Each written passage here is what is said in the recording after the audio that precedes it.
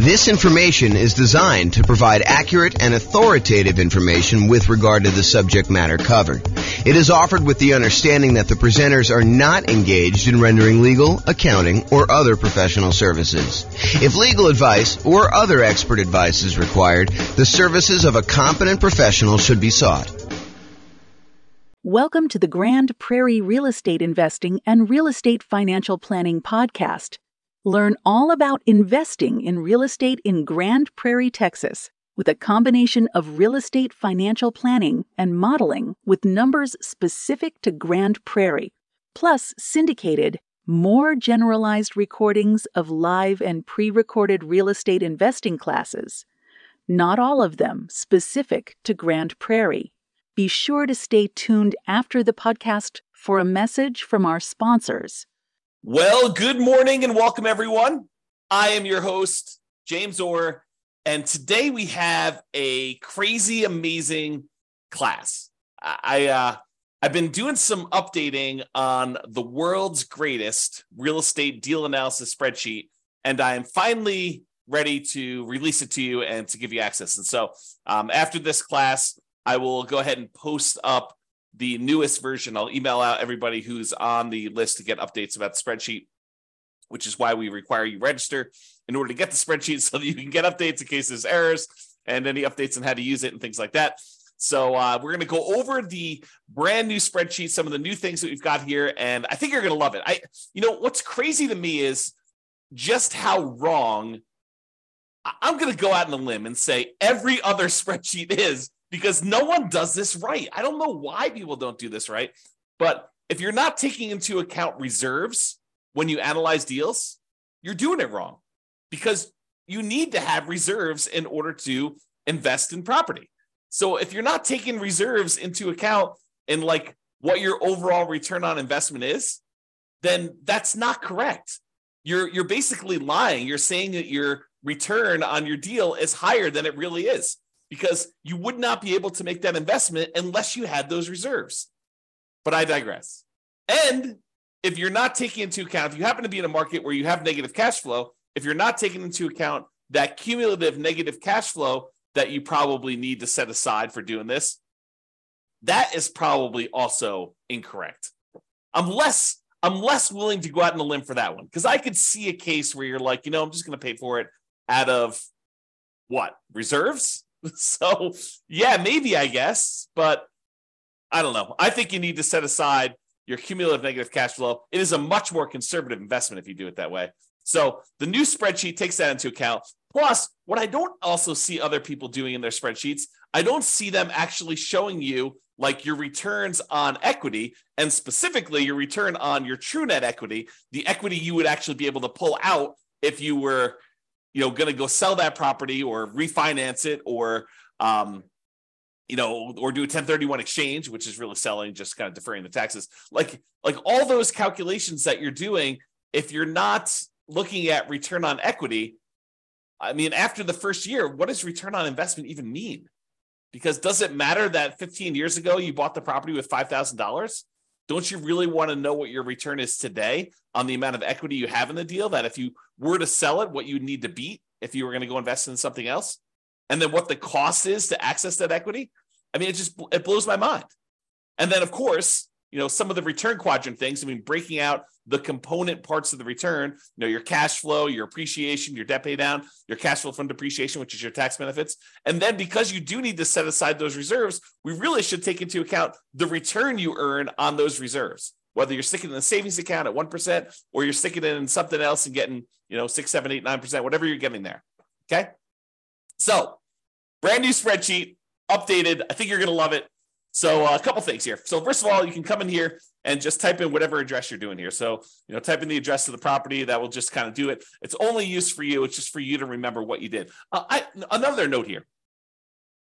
Always start with a copy of your spreadsheet. Don't use the real one, because you're going to make modifications to this and some things are going to get messed up. You're going to forget that you did an adjustment in the overrides tab, and you're going to forget that you did that. So you want to go and start with a fresh copy every time, and then go back to the original when you do that.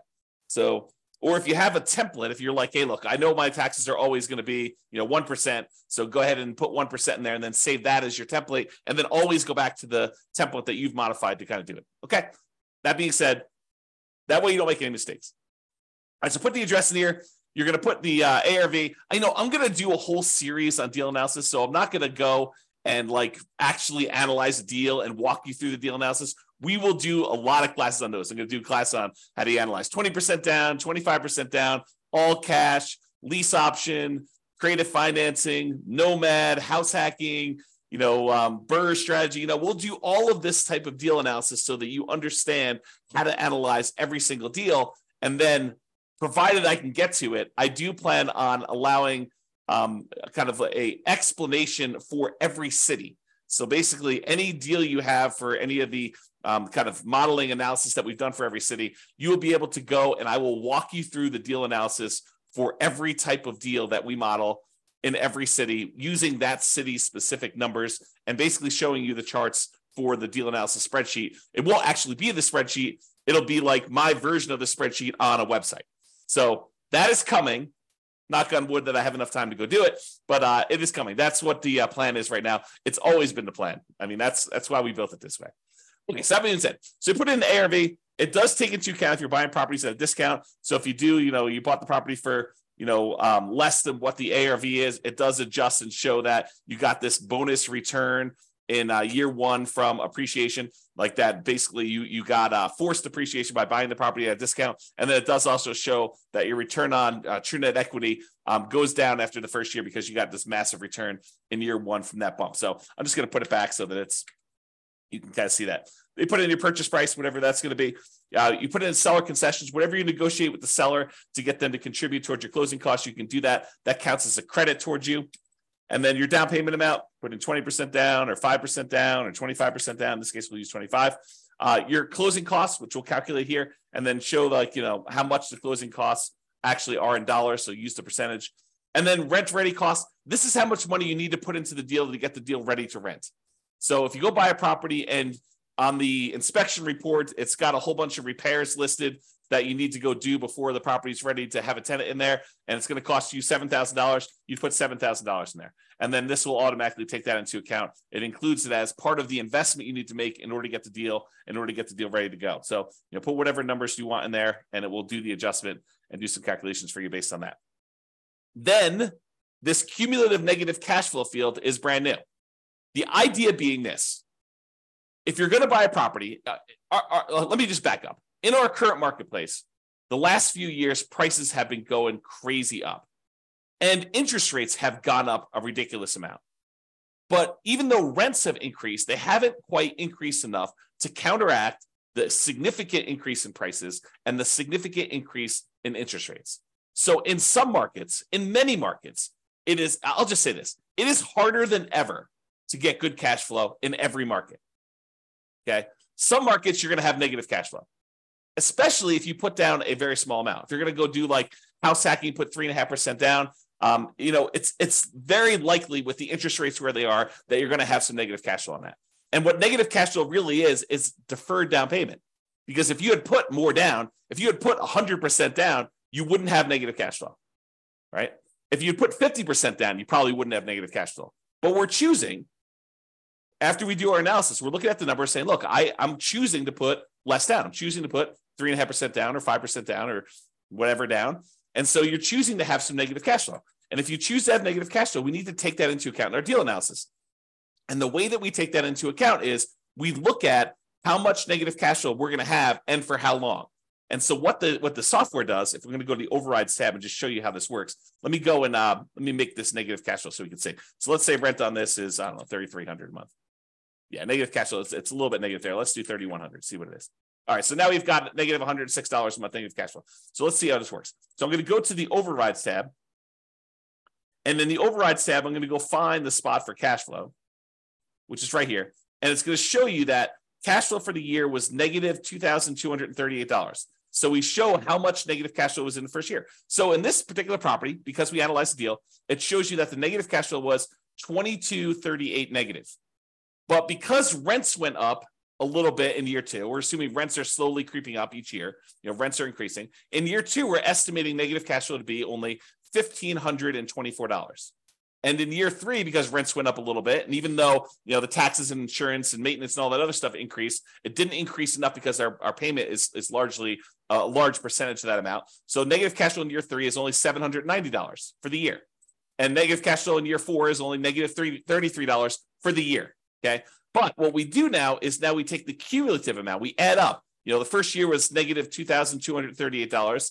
The second year was $1,524. So the total amount cumulative so far, the maximum amount we had to kind of eat in negative cash flow was negative $3,762, plus another $790 in negative cash flow, put you at $4,552, plus another $33 is $4,585. But since negative cash flow is all zero from then on out, we can look at that, and we can look at this chart and see this little visual shows you like all the way to the end. You can see that there's no more negative cash flow because the property is getting better as we do that. So the maximum amount of negative cash flow we have is this $4,585. Well, if we go back to this main tab over here, whoops.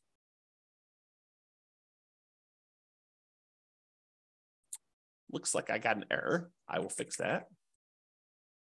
There we go.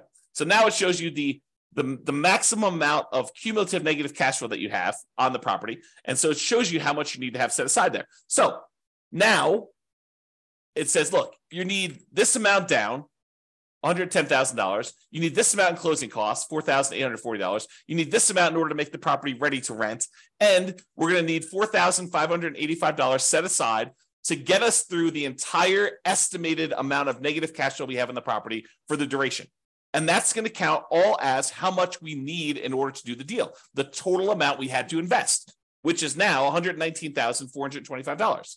So now whenever we do a calculation for return on investment, how much we had to put into the deal, we do it based on everything, the total down payment, the closing costs, the rent ready costs in order to make the property ready to go, and any cumulative negative cash flow over that entire time that we're likely to have negative cash flow on this property.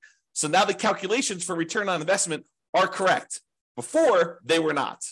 Okay? Now, mortgage amount does that calculation, put in your interest rates, loan term, you put in how long it is. Private mortgage insurance, in this case, we're putting 25% down, so we don't have any private mortgage insurance. But if you did, you're putting 15% down, you put that in here. At what point do we drop the PMI off? So it'll calculate it only until you get to that point for loan to value, and then it'll drop it off. How much rent you're getting on the property. Vacancy, property taxes, calculates those. Insurance, HOA, utilities, put all that in there. Maintenance on the property, setting that aside. If you're going to go calculate a different dollar amount for capital expenses, you could set that aside here. Use the capital expenses spreadsheet that we have, totally separate spreadsheet for calculating how much you need in CapEx in order to do that. How much you're paying in property management, if you're doing that at all, unless you're doing it yourself. Land value and the type of property. So land value is going to use to calculate your depreciation. The type of property for commercial or residential, either do a C or an R, and it does the adjustment for you there. And then estimate your effective income tax rate so that we can calculate what benefit you're going to get from that depreciation. And then we'll be able to do that calculation correctly. Okay, so you do all that, and then we've got these 9 kind of key areas to look at to determine the deal. And they are in somewhat order of importance or order of timing. It's sort of a combination of order of importance and order of timing. So the first one we got up here is your monthly cash flow in the first year. So you can see, because we dropped the rent on this property in order to show the negative cash flow, we've got negative $186 a month in cash flow. So this is a property that has negative cash flow. But we're setting aside all that negative cash flow so that we don't have to stress about it. That's why it makes it more conservative. So we've got our reserves, plus we got this negative cash flow, okay? So we've got this monthly cash flow amount here, negative $186, but we're getting $227 from that depreciation benefit, the cash flow from depreciation, the tax benefits of owning that rental property. So we're getting money back either monthly or with every paycheck. We're not paying in to the tax system because we know we're going to get a certain amount of money back, or at the end of the year, we're going to get a big chunk back to offset this whole thing.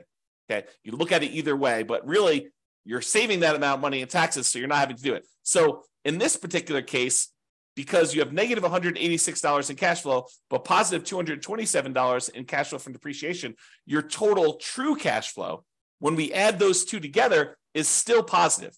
So this particular property has a positive cash flow, a positive true cash flow, I should say, of $40 a month. So it's not technically negative when you take into account the tax benefits you're getting on the property and the regular cash flow. Now, if you had your normal cash flow and it was $3,600 and you're getting $200 a month of cash flow plus $227, it adds up both of them and shows you your total true cash flow is $428 a month.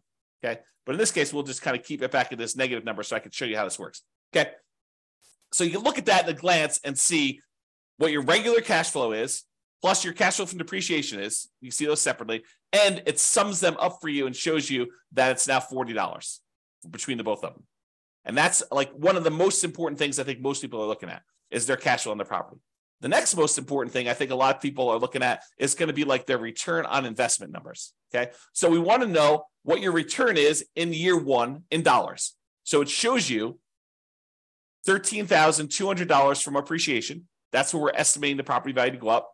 We've got this negative $2,238 in cash flow. That's the little green bar, and it's negative because we have that $3,100 a month in rent. And then we've got this debt pay down. We're paying down $3,434 on the loan, plus we're getting $2,720 from cash flow from depreciation. So you add all of those up, and you can see that the overall return in dollars in year one from holding this investment is $17,116. So it shows you how much you made in dollars on your investment. Now you're like, okay, that's interesting. So I could see the dollars, but I want to know like what the return is on how much I had to invest in the deal. So we'd have the $17,116. If we divide that by our total invested, this $119,425, which includes the down payment, your closing costs, any rent-ready costs, and that cumulative negative cash flow, now we can see that it's 14.33%. Because over here, it shows you your return on investment in year one for that thing. So it shows you what percentage each of these component is. So you're getting negative 1.87% on cash flow. You're getting 11.05% on appreciation. You're getting 2.88% from debt pay down and 2.28% from cash flow from depreciation, your tax benefits. You add all those up, it's 1433. So now we can see at a glance, cash flow, true cash flow, the return you earned in dollars in year one, and the return on investment in year one, 14.33 is the total. And we can see it broken out into all the different component parts. That's why this is powerful, just to see it all at a glance like this. Now, if you decide, look, I'm a 6-month type of reserve sort of guy or gal, and I want to invest in properties, this RIDQ plus R6 says my return in dollars, quadrants, because it shows you the 4 areas of return, plus reserves for 6 months, R6. Okay, so now it shows you how much you earned on having reserves set aside, earning 1%. So you had 6 months of reserves in this property, so you earned an extra $383 in reserves. But now that we're taking into account the appreciation, the cash flow, the debt pay down, the cash flow from depreciation, and the reserves, we now earn $17,499 in that property. A little bit more than if we didn't take into account reserves.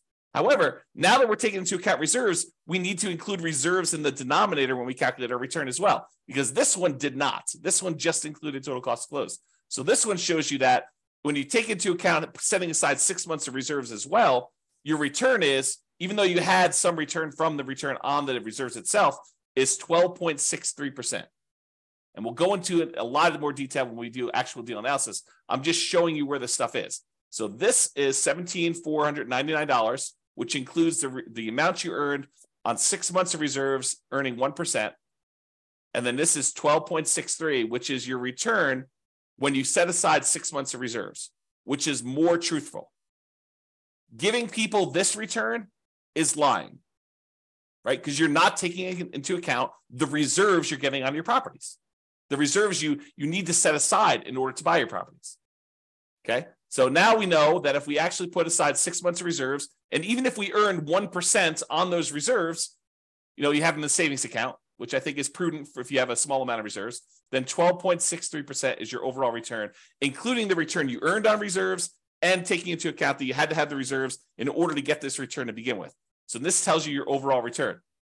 Now, if you're a person who says, look, I'd like to have more reserves, let's call it 12 months, a full year of reserves, but I'm going to take a good portion of that and I'm going to have that invested in something else, something that gets a higher return than just savings at 1%.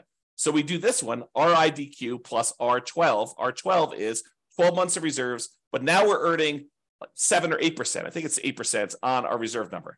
Okay. So now on reserves, we earned $3,066 for the year. So the total amount we earned is $20,182. Now, a couple of things to point out. Appreciation is the same for all three of these. Cash flow is the same for all three of these. Debt pay down is the same for all three of these. Cash flow from depreciation is the same for all three of these. What's different? This one doesn't have any reserves. This one we earned 1% on setting aside 6 months of reserves in a savings account. And this one is we're earning 8% on setting aside 12 months of reserves in mostly the stock market. Okay, that's the difference in dollar amounts. Now in this one, we're looking at all the returns divided by just this total amount to close. In this one, we're looking at all the returns divided by the total cost to close plus 6 months of reserves. And this one, we're looking at all the returns, including the return from reserves, divided by 12 months of reserves plus this total cost to close. So this shows you your return. And you can see that, look, if you were going to ignore reserves, if you were going to lie at a cocktail party to talk about how good your returns are, this one is the one you use because that's the one everyone else is using, right? Everyone else is incorrect. But if you actually go and you set aside 6 months of reserves, this is really what you're earning, 12.63. And if you set aside 12 months of reserves and you're getting 8% return on the reserve dollar amount, then you're getting 12.79 total. Okay. And that's why this is important. And that's usually what we look at in order to look at a deal. Now, some people are like, look, that's great. That's all year one stuff and a lot of returns in year one and the return on investment in year one and my cash flow in year one. But what about like your overall return, 5 years from now, if I sold the property? That's the returns if sold. So you can look at whatever year you want in the future and you can see either what the annualized return is, or which is simple return, or the compounding annual return is, what the compounding rate of return would be on your money. Or if you're an internal rate of return person, we show you that as well. And you could see all three different lines and you could jump out and say, okay, year 10 looks like my kind of like annualized return is, 16% or so. And you can go look at the numbers if you want to. You can go look at the overrides tab and see all these. You can see the return numbers somewhere.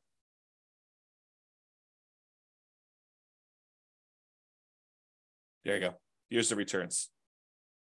Before and after taxes. So you can go look at those if you want to. Okay? Or just kind of estimate it from the chart. You can see how it's doing, right? So this is if you wanted to look at those different returns. You want to see the internal rate of return? That's in year 15. That's probably around 11%. So you get 11% annualized internal rate of return by buying this property. If you sold it and you paid all the expenses of sale, it does take into account the expenses of a sale. And you can adjust what those are in overrides. Okay, so you can adjust what your expenses of sale are and have it be. And in some cases, you may want to say, hey, look, my costs of sale are different at different periods of my life because my tax rate's different, or I'm a real estate agent, so I won't have a real estate commission here. But if I go beyond this point, I'm turning my license, and so I don't have that anymore. You can do all that because we have the ability to override in any year, almost any number. That's what's amazing about the overrides. Okay, so shows you returns if sold. Then you're like, hey, look, James, I know you're doing like the saying cash on cash return on investment. I get it, but I'm a cap rate person. I like cap rate. Okay, fine. Here's your cap rate numbers. Cap rate for the first 5 years shows you right on the homepage in the middle, right front and center. Now it shows you your cash on cash number, and then it shows you your cap rate. Cap rate is your return if you own the property free and clear, if you didn't have a mortgage on it. It shows you what your return is, your cash return, cash flow return, if you did not have a mortgage on the property. Okay. If we had whatever this is, 3,600 here, you can see the cash on cash return shows positive now. And you can see how it changes over time. Okay, put it back to 3,100 just so we can see them. All right. Now, once you get past year one, does it matter that you put $14 into the deal? No, now we're really concerned about, what is the return I'm earning on the equity I have in the deal? Because what we want to say is, look, I have this property, and what if I took the money I have in the deal and I wanted to go take that and invest somewhere else? Could I go take that money and invest somewhere else?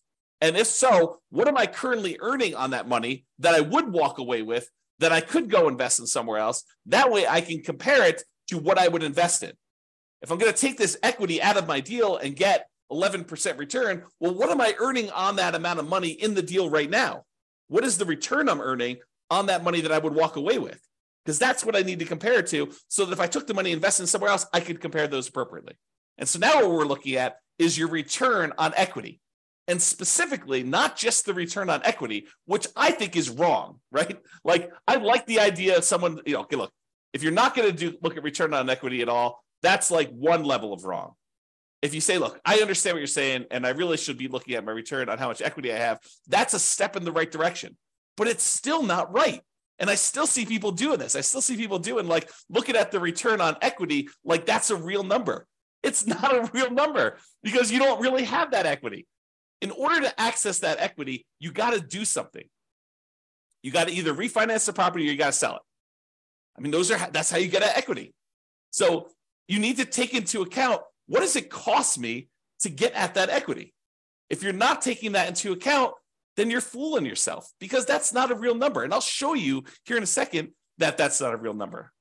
It's a significant cost to get at this equity.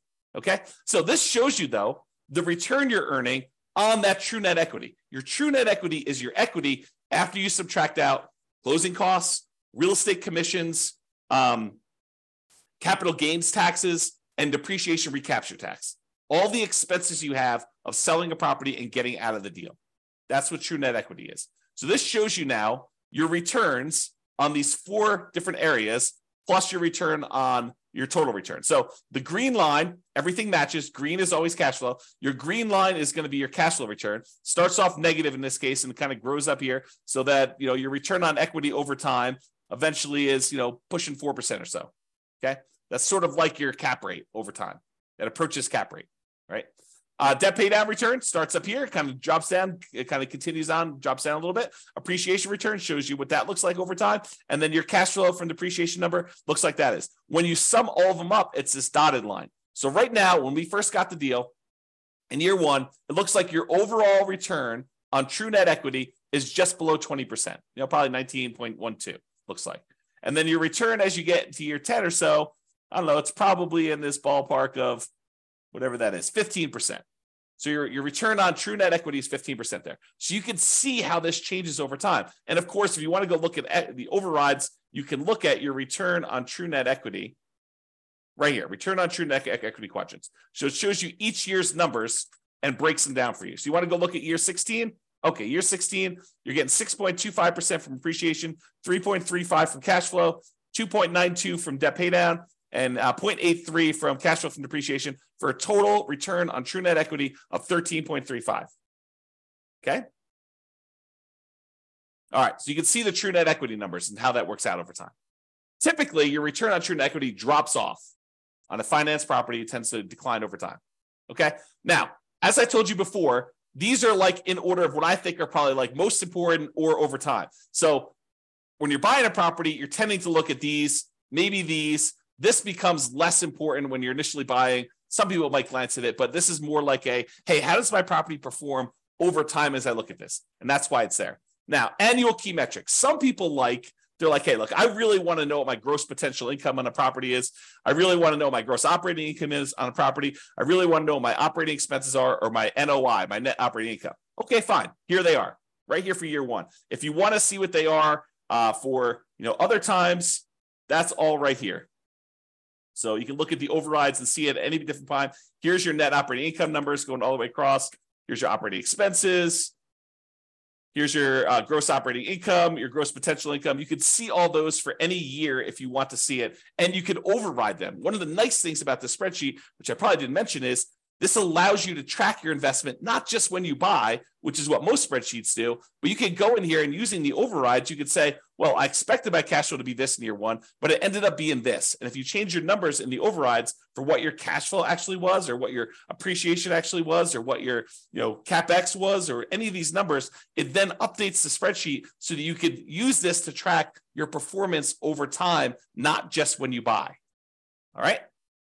All right, so it shows you your annual key metrics if you want to look at those. And then if you want to see your non-loan expenses, how much are you spending on vacancy? How much are you spending on property taxes? How much are you spending on insurance? How much you spend on HOA? How much you spend on maintenance? All these different numbers here, you could see those at a glance if you're concerned about those. And it shows you year one numbers for that, the annual numbers there. Okay. So those are sort of like, I don't know, what I would call less important metrics for most people.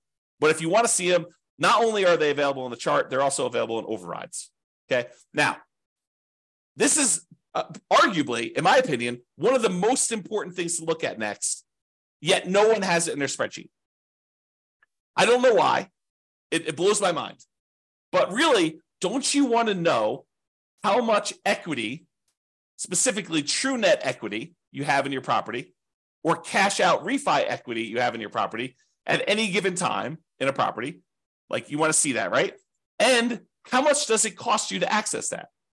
Well, this is this. So the dark lines that are kind of increasing over time, that's your true net equity and your cash out refi equity. The really dark one is how much money you have in true net equity, the amount of money you would walk away with if you sold the property and you had to pay closing costs, real estate commissions, which can be zero. You can override that number.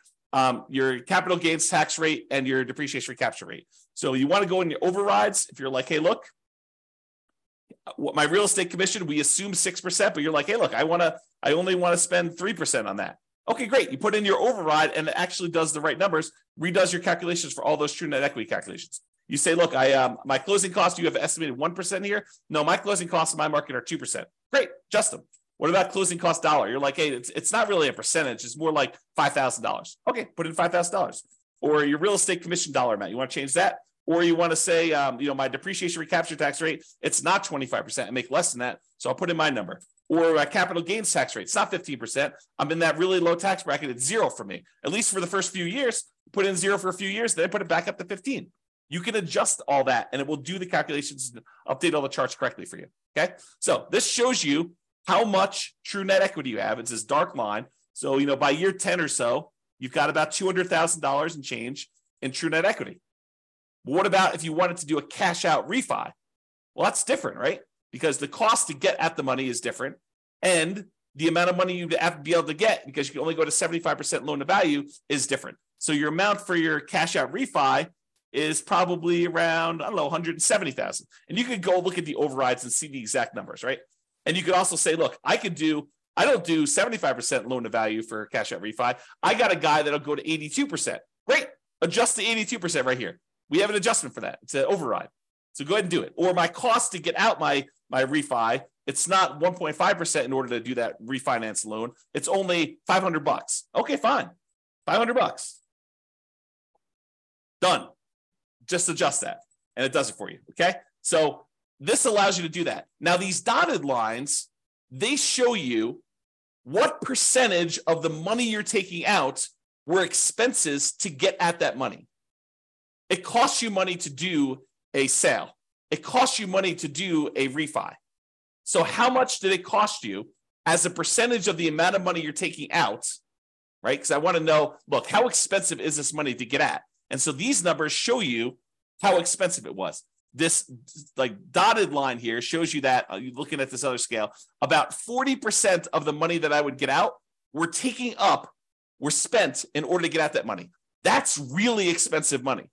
It costs you 40% of the equity you're getting out. 40% of the money that you would have in hand, that's what it costs you to get at that. And it actually goes up over time in the first, 8 years or so. Then it starts declining a little bit. But even by year 20, it's still over 40. It costs you 40% to get at that money. And you're like, okay, I'm going to do a 1031 exchange. Great. Go and do the overrides and adjust for a 1031 exchange. Say, I don't have a real estate commission. Well, you probably do. I don't have closing costs, which you probably do. Okay, I'm not going to have to pay capital gains. Instead, I'm going to have to pay, $1,800 or $800 for a 1031 exchange intermediary. Okay, put those numbers in. I'm not going to have depreciation recapture now. Sure, but you're kicking the can down the road too. And so even though your costs may go down, you still have that later on.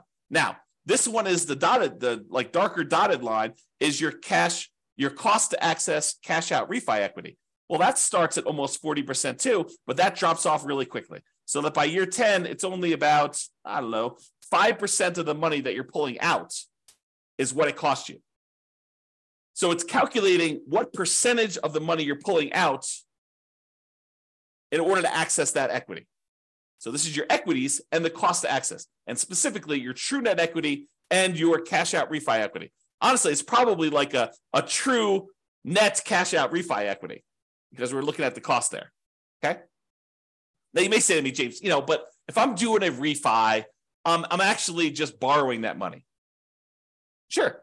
Yeah, I agree. You're borrowing the money, but it's still a cost because you're borrowing it and you're paying interest on it now. Okay. So this is the new spreadsheet. Some really cool stuff in here. Oh, by the way, you can export it if you happen to have a real estate financial planner account. You just click this button right here, and it actually transfers the numbers you entered in here to the real estate financial planner so that you can add this property to your portfolio analysis tool if you happen to have an account on real estate financial planner. Okay, so that's the cool part about this.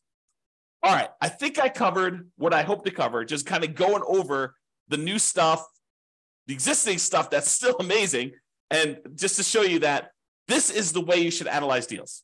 And we're going to go over examples. I'll go over how to analyze every type of deal using the spreadsheet. I'll show you all the other stuff. We already have a class on where do you get each one of these numbers from?